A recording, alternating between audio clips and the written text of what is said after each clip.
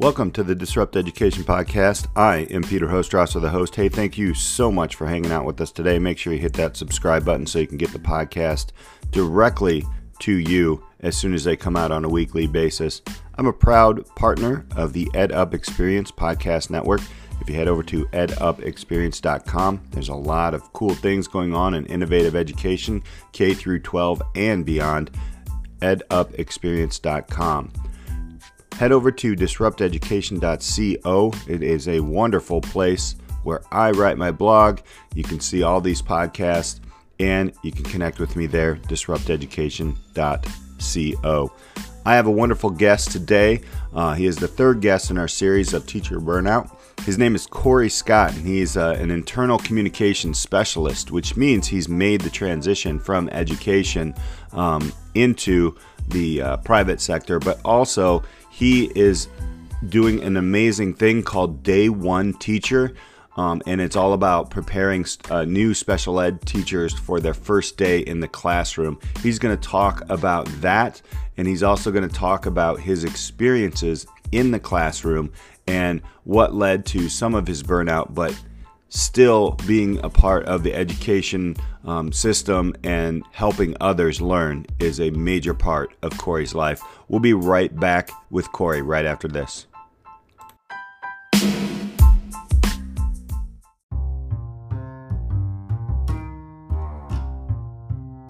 I thought it'd be a great idea to have a quick conversation about how teachers can actually use their strengths to build an e-learning platform. So I went to Hector and had a quick conversation about how can e-learning partners help teachers who are burnt out to spread their knowledge across the world. Here's what he said. If you're a teacher and you're feeling burnt out and you're trying to figure out what can I do with the knowledge and expertise that I have and take it to the world, that's why e-learning is so powerful, right?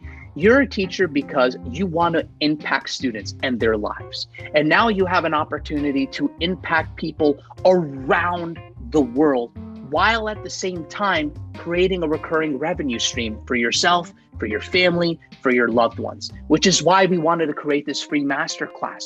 Whether if you take e-learning simplified or not, we want to give you some tools, some hidden gems that will kick off your e-learning program in a successful way. This free masterclass, create and launch a successful e-learning program, online course, or virtual training will teach you the biggest mistakes most people make with e-learning, the number one reason most e-learning programs fail, the 3 pillars to create extraordinary value for your learners every time, and much, much more to get you on that successful path of e-learning. All you have to do is hit the link in the notes of this podcast to sign up for the free masterclass that Hector's talking about. I personally have signed up myself, and it has got a wealth of knowledge for someone who's looking to branch off and to see how they can help many, many more in education. Make sure to hit that link, put your email in there, and you will have instant access to an amazing amount of information around building your e-learning platform.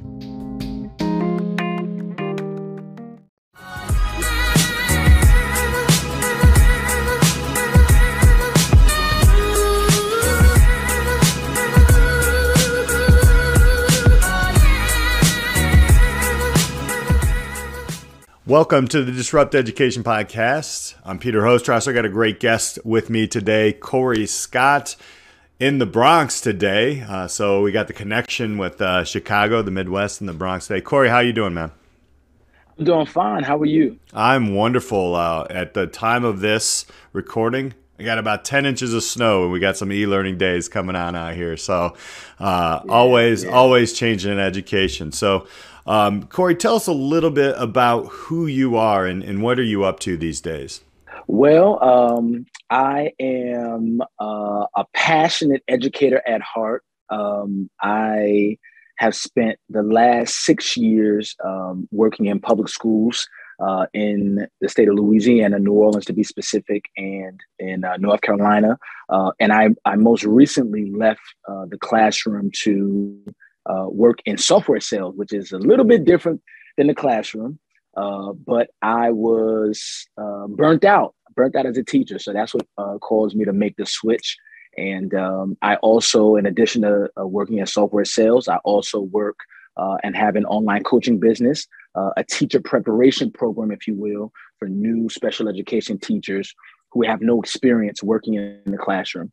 So I kind of keep myself a little bit busy. But like I said, I'm an educator at heart, man. I'm so passionate about our students and the future of our nation in terms of, where it's going in the future of education. Education is everywhere. And I think, with the previous guest this month, as we're talking about burnout, a lot of educators are using their passion to just help others in so many different ways. Before we jump into that transition and why that happened, and maybe some of your experiences of, leveling up the education worldwide, and those programs that you're building, I got to ask, what kind of student was Corey Scott? Talk about your educational path and how that might have influenced who you are today. Wow. Corey Scott was K through 12 and even through, post-secondary school and college. I was a kid who had to be challenged. If I wasn't going to be challenged, I wasn't going to do my work. I was an A student all the way up until 10th grade of high school, where I moved to Virginia. And when I moved 10th grade, my grades just dropped. I became a C student, not because I think I was incapable, but simply because I was bored and I was in a new environment. And all I cared about was running track and field. I ran track in high school. So in my AP classes, I got A's because I was being challenged. So I took AP classes. Those were the classes I got A's and B's. I always scored a 3 or above on the AP test. But in those regular classes, man, earth science, I would get a D. I would get a D or C. And it was because I would be bored and it wasn't challenging. And so even throughout college, I think I graduated college with a 2.8 cumulative GPA, which is, decent. But, it is what it is. I had a lot on my plate and I'm just glad I made it through. Is there any pivotal moments like, that, how did you realize you weren't challenged? Like, when did that happen? Was that like post-college, post-high school? Yeah, I think it came from my parents. My parents always advocated for me to be in, I think at the time they called them the classes where they would have talented and gifted. I think at the time they called it talented and gifted. So my parents would always advocate for me to my teachers in school, in the schools I was in, for me to be in harder classes. And so I think I just absorbed that language from my parents. And I began to notice that and learn that about myself, that I found myself getting bored easily. And if I'm not doing something that I feel is challenging or where I'm engaged, I find the quality of my work will not be as good as it could be. So I was taught that, I heard it. And then I think I've learned that about myself as I've gotten older. And then, so we switched. Now, then you went into teaching, man. 6 years. Why? That's a big question. Why'd you go into teaching, man? Oh, it's a funny story. So my bachelor's degree is in Homeland Security. And initially I wanted to be going to work for the feds, work for the federal government, become a police officer. But then life changed, circumstances changed, and I just didn't feel it anymore. So I always had a passion for teaching and working with people and coaching. And so I said, I'm going to be a teacher. I moved to New Orleans in 2015. And when I got there, I was doing a lot of community work. And so the thought came in my mind naturally, go into teaching. It's a perfect opportunity. You're working in the community. So that's what I did. I became a teacher assistant, and I did that. And I think I worked as a teacher assistant for about 6 months. And eventually I became a lead teacher. And I applied for a special education position, and I started working it because it was the first position that I got offered. And so that's how I got into special education. And so 6 years later, here I am. Let's unpack that a little bit because that's cool. I want to know, was there, just quick question here, what kind of differences were there in New Orleans versus up where you at, Virginia, North Carolina? Was that where you were for your school? I was in Virginia. Virginia, yes, yeah. Was there differences in schools? I have friends. My wife has done some consulting, and yeah, there's just, you said lead teacher. That's something that is a little bit different sometimes in different areas. What were those major differences that you saw? Wow, a huge disparities. New Orleans after Katrina, New Orleans became a hub for charter schools, and so I know when I was there at the time, the city of New Orleans, like their public school system was almost non-existent. The city was just ran by different charter organizations. And so for one, that was a difference, something that I wasn't used to coming from Northern Virginia and going to public school in the state of Virginia. In addition to that, I think the quality of education in Louisiana was completely different. I think at the time, Louisiana ranked maybe in the bottom 10% of states in terms of, the standardized test scores, in terms of, the amount of students who are on free and reduced lunch. In general, the state is just poor, more poor than Northern Virginia, where I came from. And so working with those students, I saw it every day.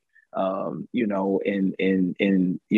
assessments I would give and just speaking with the students, there was just a clear difference between the level of education that was given in North Carolina or Virginia and in the state of Louisiana.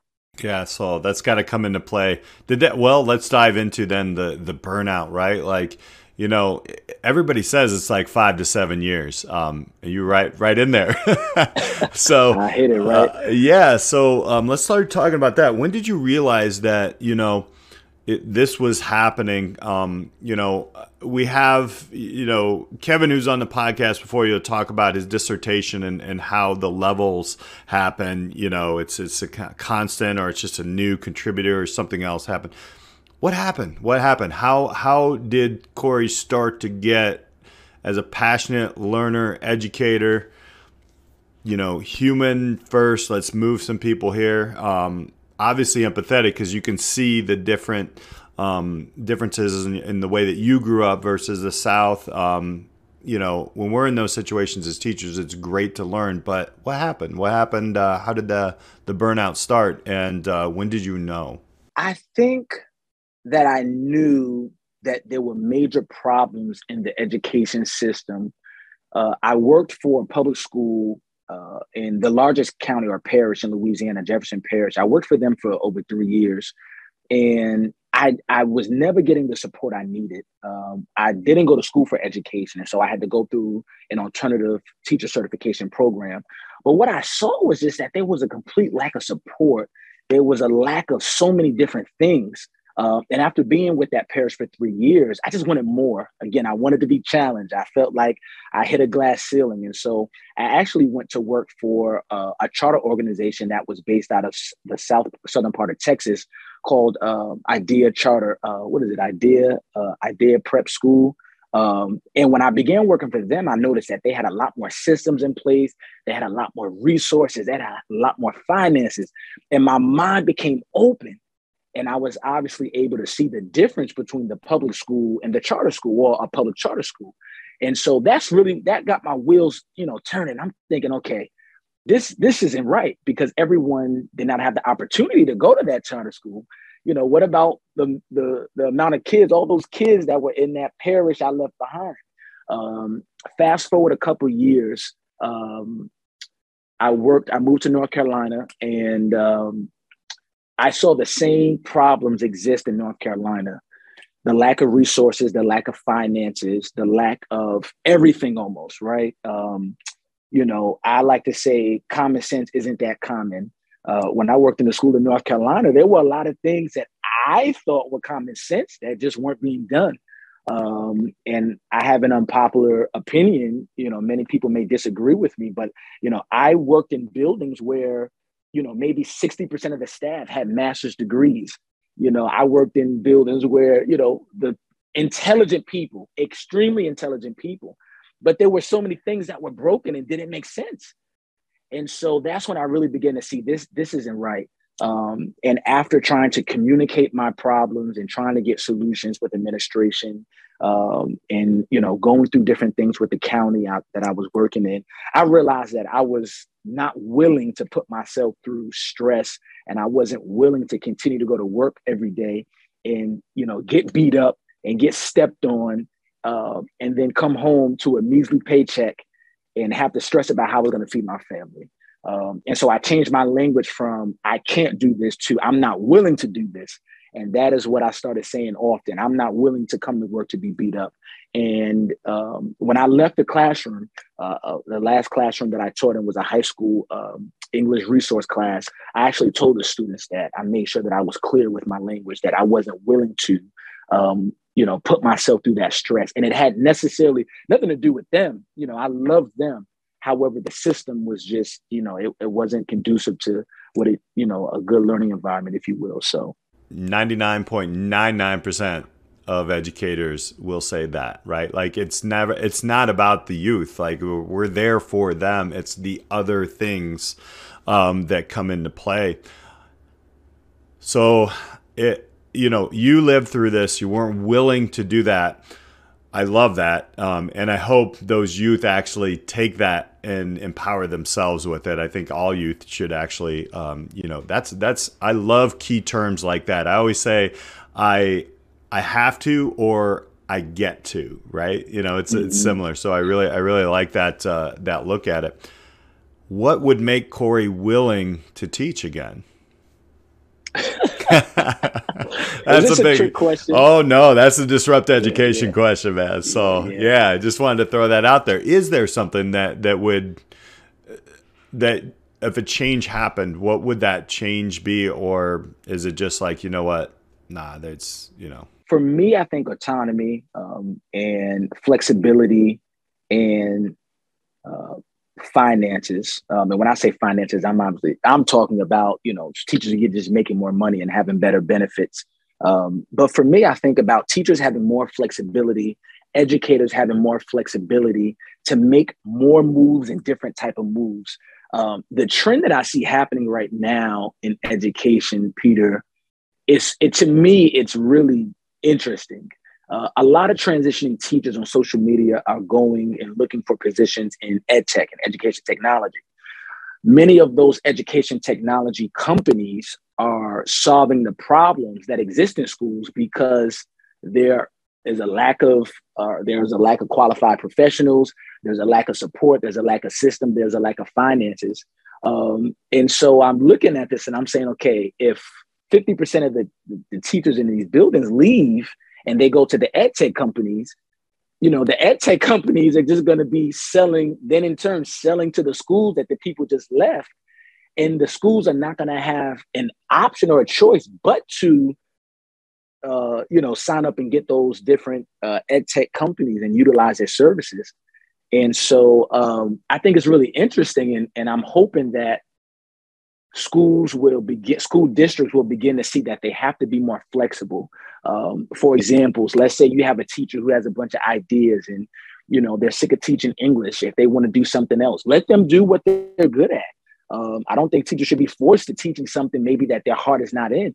That teacher may be able to thrive in a position, being a unifier or a synergist or, create a position for them, create things for people to do.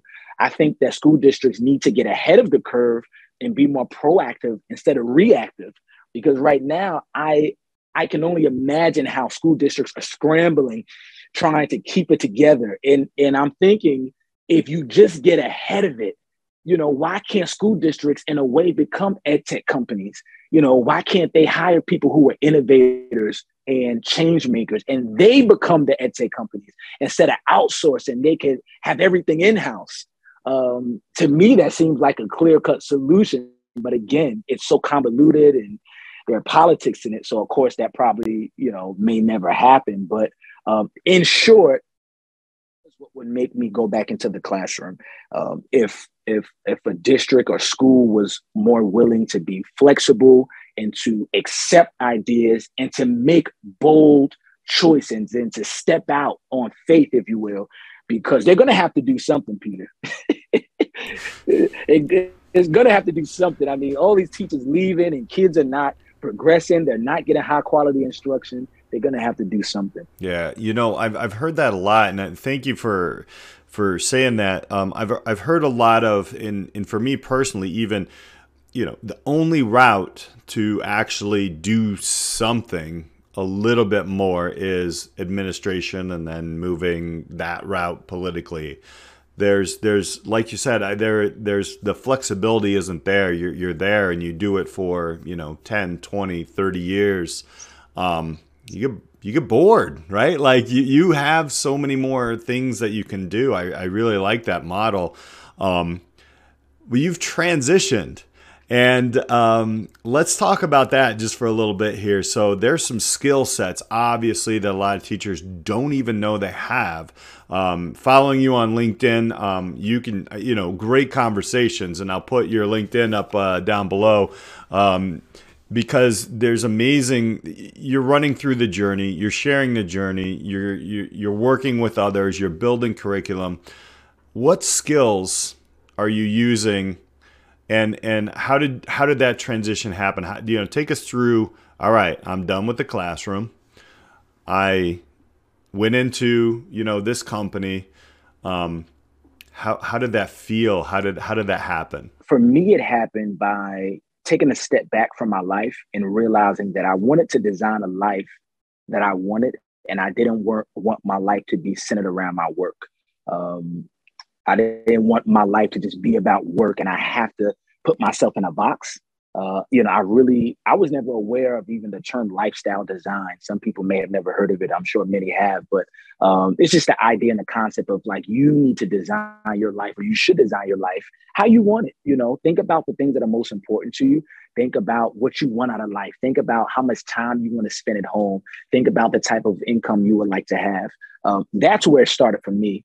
And once I really got real with myself, Peter, and realized that the type of life that I want and I need for myself to thrive, I can no longer be a school teacher and have that life. It just didn't match up. That for me was the thought that entered my mind and like the turning point where I said, okay, I need to find a career that will fit my life.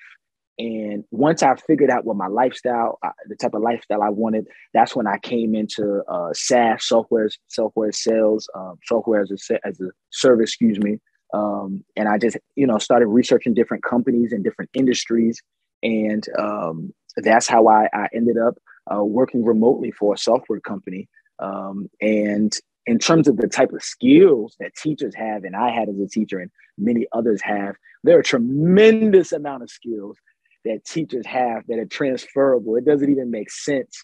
I encourage teachers to really dig deep and, maybe print a resume of your entire life and everything you've done in your life, and think about the specific actions you took in each of those roles and how they transfer, and how you can utilize those specific skills in other industries. I think of, some people call them soft skills, but I like to say human skills, being able to negotiate, being able to think quick on your feet, public speaking skills, being able to plan and organize, backwards planning, as we do in lesson planning oftentimes. We think about the end and we kind of come back and figure out what we need to do to get there. Teachers to me are the most passionate people in the world. I think about all the people leaving and I just kind of get a little sad, because I'm like, these are passionate, hard-working people who would do anything for you. And any company would be fortunate and blessed to have them. And so, that's what I did. I looked at the skills I had and I realized that I had it, and I have them. And there are many other teachers out there as well who have the same and more skills than I have, and they'll be able to thrive in a company once that company realizes what they have. I love the fact, like when we were talking about like what schools can do to maybe, have you willing, you were mentioning your values right there, and you've actually stated them again. I love the way that you've designed your life in that way. And that's super, super like great advice. I actually teach a career planning course where we're going to plan your life first. So I'm going to use that, and thank you for sharing that.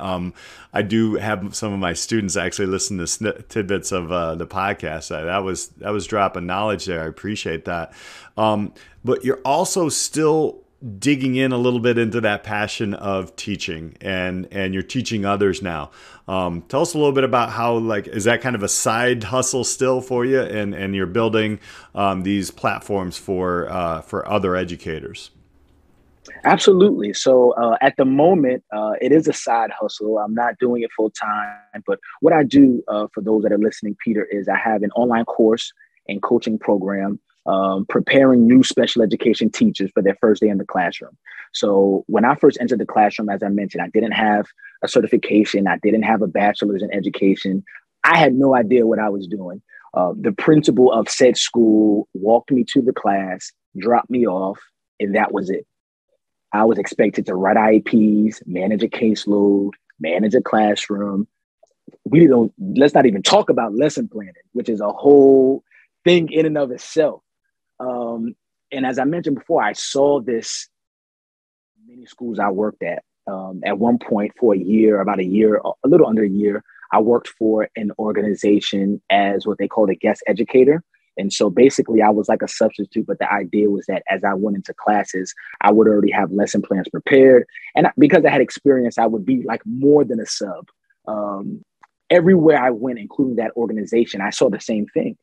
New teachers were being onboarded and they did not know what they were doing.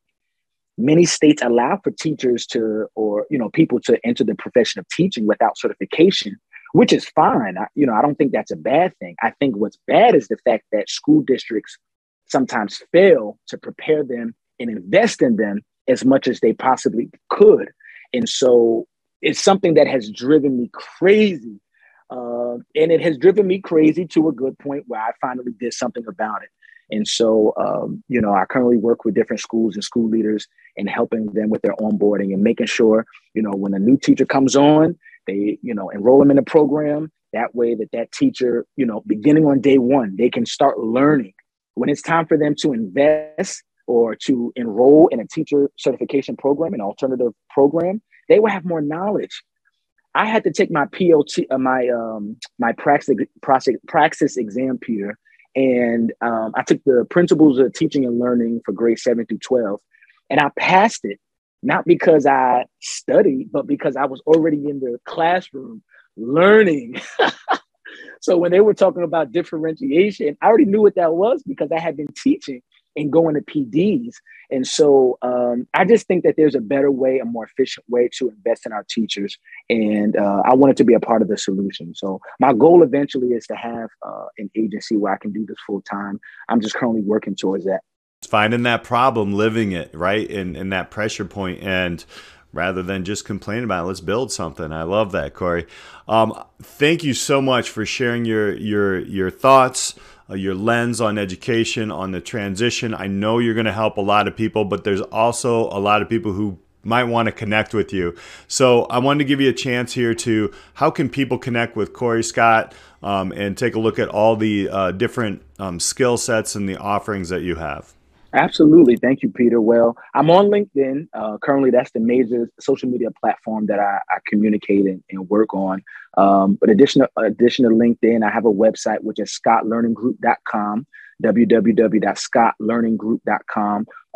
And if you go there, you can find me. I also have my course, which is dayoneteacher.co. So dayoneteacher.co. There you can look at the course.